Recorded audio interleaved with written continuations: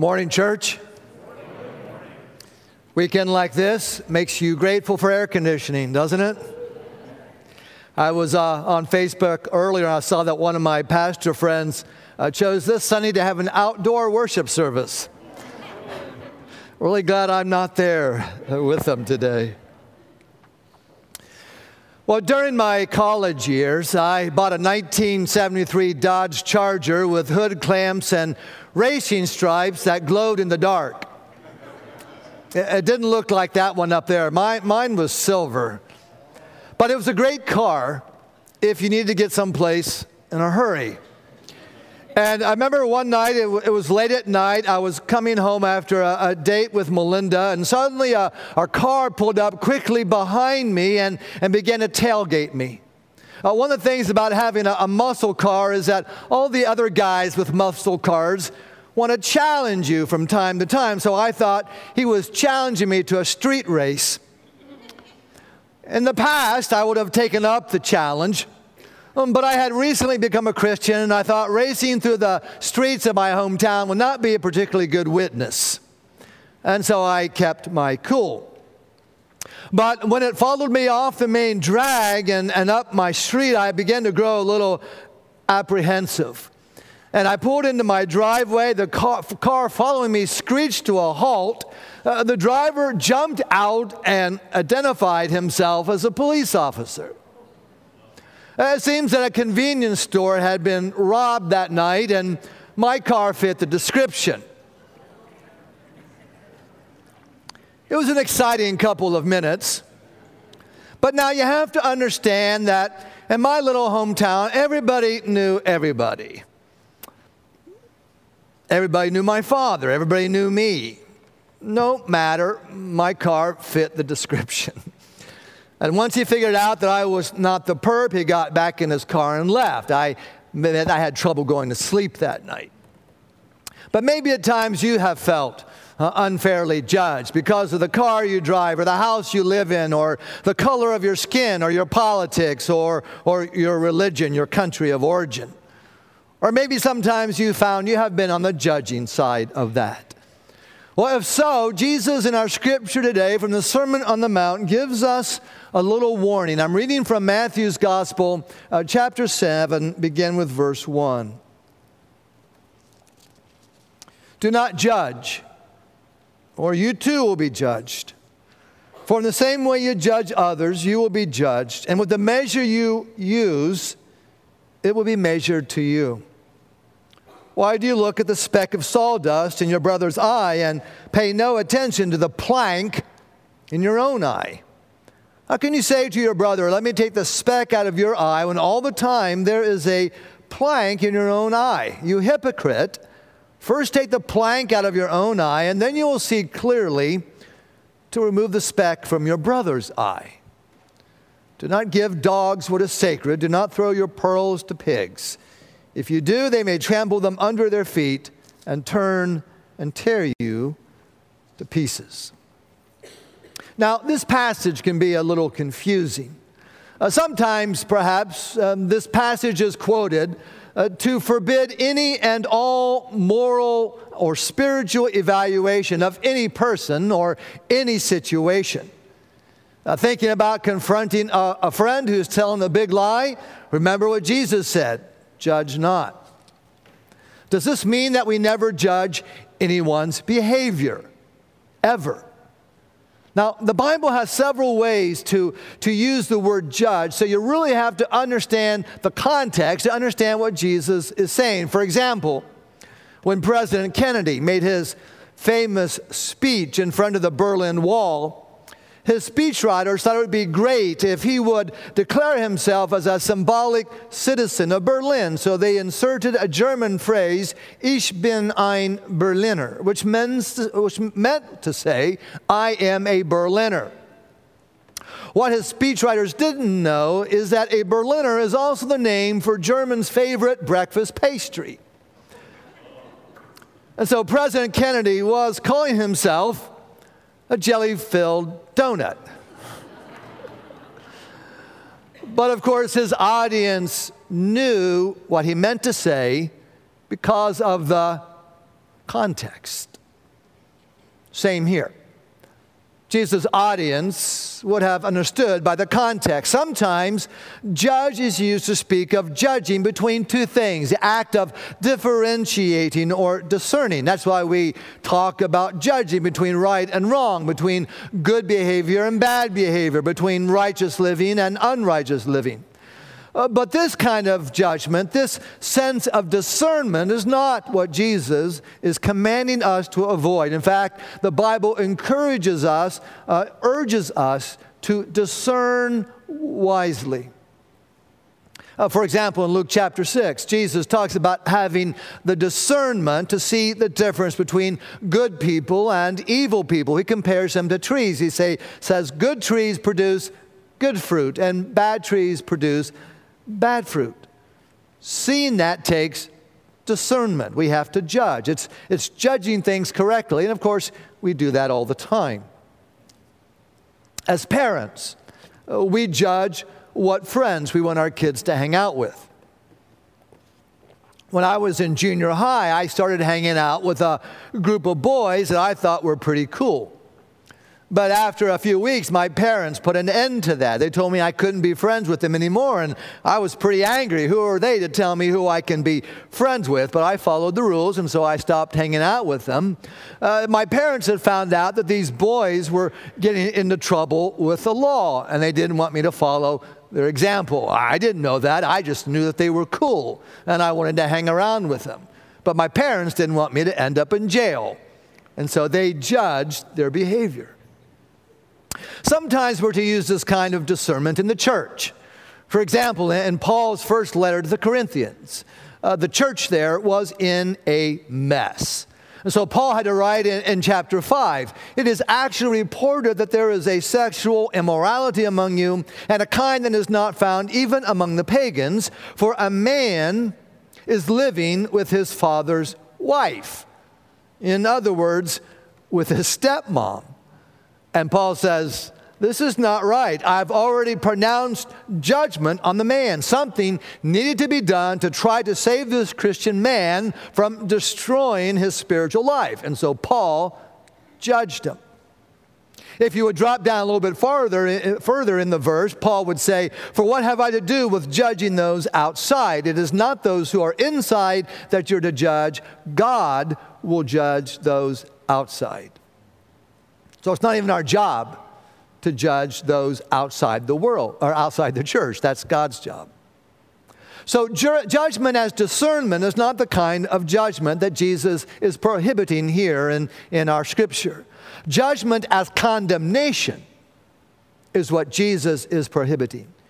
He makes that very clear in verse 37. He says, judge not, and you'll not be judged. Condemn not, and you'll not be condemned. He is using these he is simply saying the same thing in two different ways.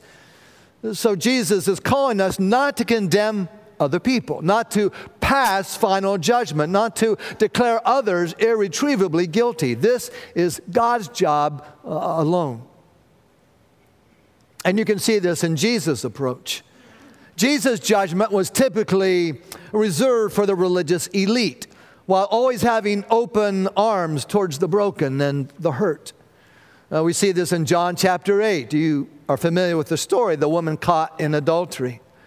Jesus is teaching in the temple in Jerusalem. And he is interrupted when some scribes and Pharisees bring a woman before him and make her stand in front of the whole crowd. And they say to Jesus, we caught this woman in the very act of adultery.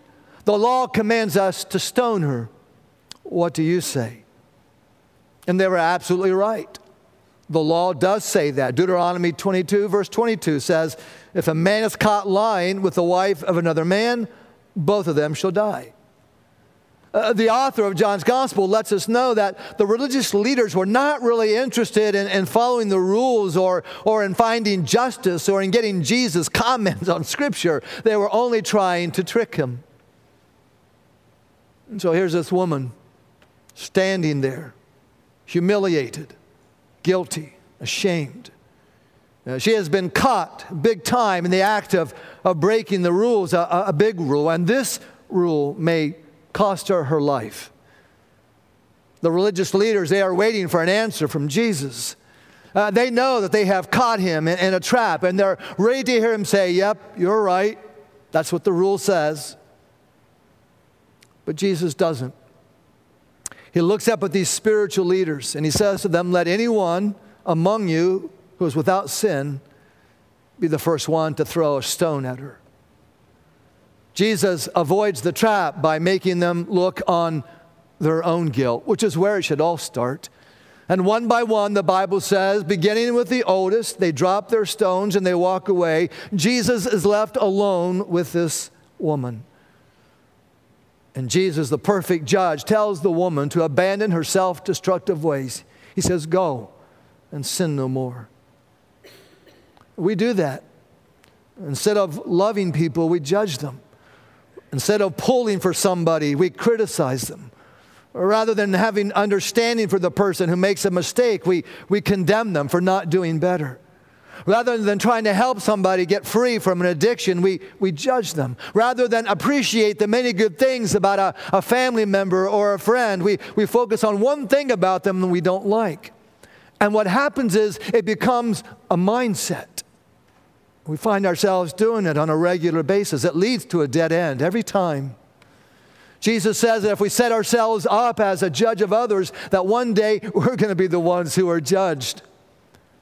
He says, for in the same way you judge others, you will be judged, and with the measure you use, it will be measured to you.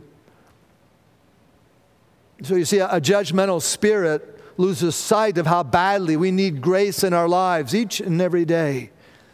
Jesus is teaching that if we show grace, we'll be shown grace. That if we give people mercy, we'll receive mercy. That if we judge people harshly, we will be judged harshly. That's the point of Jesus' teaching. Then Jesus goes on to illustrate his point by using humor. He says, why do you look at the speck of sawdust in your brother's eye and pay no attention to the plank in your own eye? Jesus' audience would have gotten the joke. How can you say to your brother, let me take the speck out of your eye, while all the time there's a plank in your own eye? You hypocrite. First take the plank out of your own eye, and then you will see clearly to remove the speck from your brother's eyes. You see, if we're not careful, we become experts in seeing and fixing everybody else's faults while we don't work on our own. But it's even more than that. We begin to magnify other people's faults. And so that little speck in your eye bugs the life out of me. That little idiosyncrasy that you have, it irritates me to death. All the time that I've got this 2x4 sticking in my own eye. And so my judgmental spirit is a spirit that criticizes and judges people quickly and without grace. It's jumping to judgments about people. It's having this critical spirit that sets itself up as a judge over other people. And Jesus says, this is a very serious thing. Jesus is saying, watch out, because this can destroy your spiritual life. I remember doing this once very badly. Mike and his family were members of my church. He and his wife had 3 children. One day, their 10-year-old son showed up on my front porch, which was curious because they lived about 3 or 4 miles out in the country. But we brought him inside and we fed him lunch while I called his parents, but nobody answered. And this was the days before cell phones. And so I put him in my car and I drove him out to their home, but nobody was there. And so we waited, and we waited, and we waited. Finally, the parents came home, and I was livid. I mean, what kind of parent would leave their 10-year-old son alone at home for an entire afternoon? Besides, it had wrecked my Saturday afternoon, and I had plans. And I'm sure that I reeked of disapproval as I explained why I was there at their home. And without even waiting for their response, I got in my car and I left. I was so mad. And I didn't see them at church for months. And the sad thing is that I didn't even care. I was so judgmental.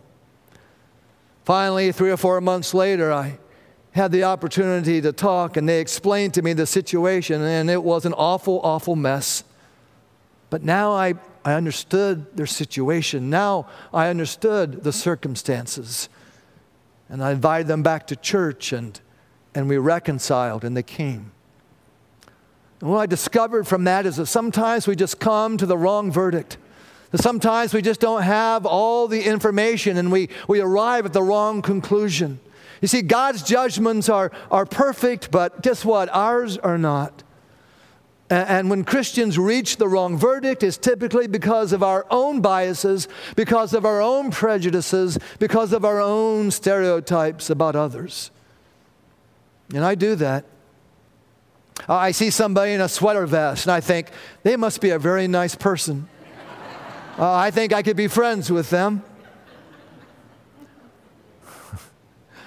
One day I was interviewing a person, and I was asking them about their day, and they said, well, they got up at 10 o'clock, and first thing I thought was, well, they're lazy. I'm not going to hire somebody who gets up at 10 o'clock in the morning. And then they told me, well, they work till 2 a.m., and I changed my mind. I didn't have all the information. If you're old like I am, and you see somebody, a young person with tattoos and piercings and dyeing their hair an unconventional color, you probably make a judgment, don't you, about them. But remember when we were kids back in the 60s, and our striped bell-bottom pants and our long hair and beards? I can remember some adults looking at me and shaking their heads in disapproval. See, we all do it. We come to the wrong verdict. And they feel misunderstood. And they feel wronged. And they're thinking, you don't really know me. You don't know about my life, and you don't really care. You're not really interested in me. Now, sometimes we do make the right verdict. But sometimes we just give it at the wrong time. I think we need to have wisdom to know when to give people feedback. I usually find it's always a mistake unless they ask for it. You know, somebody asks for feedback, then I can give it to them. Sometimes we have the wrong motivation. The Bible teaches us that love is our only motivation. The accusers of the woman caught in adultery, they were motivated not by love, they were motivated by hate. To try to get Jesus to say the wrong thing and to destroy Jesus. They were using this woman to make a political point. I think our final mistake that we make is playing favorites. It's part of our human nature, isn't it, to show partiality? But the letter of James makes some strong words about it. It says, my dear brothers and sisters, how can you claim that you have faith in our glorious Lord Jesus if you favor some people over others? James is saying favoritism is unloving. He reminds us that love is a kingdom principle. And then if I play favorites, I'm being unloving. He says, if you show favoritism, he says, you sin. See, that's the problem. It's unchristian, it's unreasonable, it's unloving, but more than that, it's a sin. And James gets very passionate about this. He says, no spiritual snobbery, no religious favoritism in the church. Jesus had to deal with this one day. He called Matthew a tax collector, despised tax collector, to be one of his disciples. And in gratitude, Matthew decides to throw a dinner party with Jesus as a guest of honor. And he comes, and all the religious types, they come along and they see Jesus hanging out with these people, and they look down their noses and they say, how can Jesus hang out with all this riffraff? And Jesus hears them. And he says, this is what I'm all about. This is whom I have come to help. It's not the healthy who need a doctor, but it's the sick. So how do we change? Well, again, it begins with love and humility. I think one of the best ways that the devil keeps us neutralized is to wrap us up in our pride and our self-importance. I mean, would you be eager to hear the input, the feedback of a person who thinks that he or she is always right, who oftentimes gives you an earful of unsolicited advice, and who does not seem particularly interested in your opinions? And we've got to realize how kind, how tolerant, and how patient God is with us.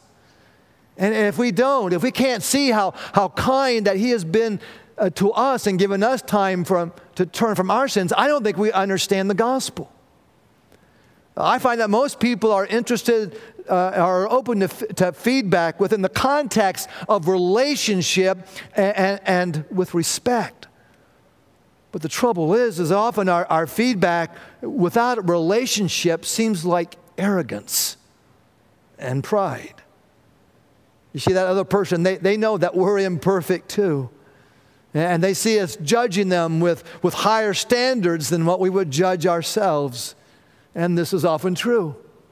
See, I think we tend, at least I do, I tend to judge people by their actions, but I want to judge myself by my motivations. Oh, I meant well. You have to understand my heart. My heart was in the right place. And there's this double standard. You see, I think it's baffling to know how anyone can hear the story of Jesus dying in our place and rescuing us from helplessness and have it produce pride instead of humility. It should produce love and gratefulness, or we clearly don't understand what the cross means. And I think we need to learn how to live in this tension of using good judgment, but not being judgmental. Now, being non-judgmental does not mean people should do whatever they want or that they won't face any consequences. We love people always. But imparting wisdom into someone's life, that's not the same thing as judging them. And then lastly, we need to understand that the opposite of sin is not virtue. The opposite of sin is grace. And we should know that because we are flooded with it. Now, granted, some of my sin is visible, but I have lots of secret sins as well. And I have no right to judge anyone. It's my job to love them and to point them to Jesus. You see, love is the opposite of judgmentalism. It tempers our views, it changes our attitudes and our interactions. Many people will say that love has no agenda, but Jesus clearly says that love is the agenda. One of my favorite people in this community is Police Chief Tom Synan. And the other day, one of his detectives was given the Medal of Merit for helping a man in our community who had been scammed out of almost $1 million. Well, one of the detectives got on the case. They went after the culprits, and he got all the money back. Every penny that this man had been scammed from was returned to him. Amazing. Now, it's interesting that some people in the community thought that the man who had been scammed, the victim, was the one to blame for being so dumb. But Chief Synan wrote this on his Twitter feed. He said, "Do not judge others. Judgment does not bring answers. Understand that we all make mistakes because we're all human. Compassion for others during their difficult time always leads to a more successful outcome." Amen, Chief. Amen. Do you want to remove the unhealthy judgmentalism that you have in regard to other people? Realize, folks, that's all grace. We all make mistakes. We're all sinners. We're all saved by the love of Christ. Let's pray.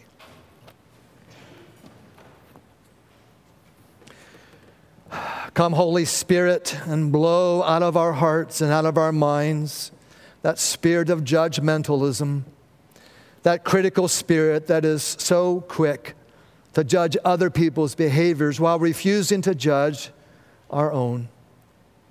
Come and renew us, revive us, make us new people. Fill us full of your love. Help us, Lord.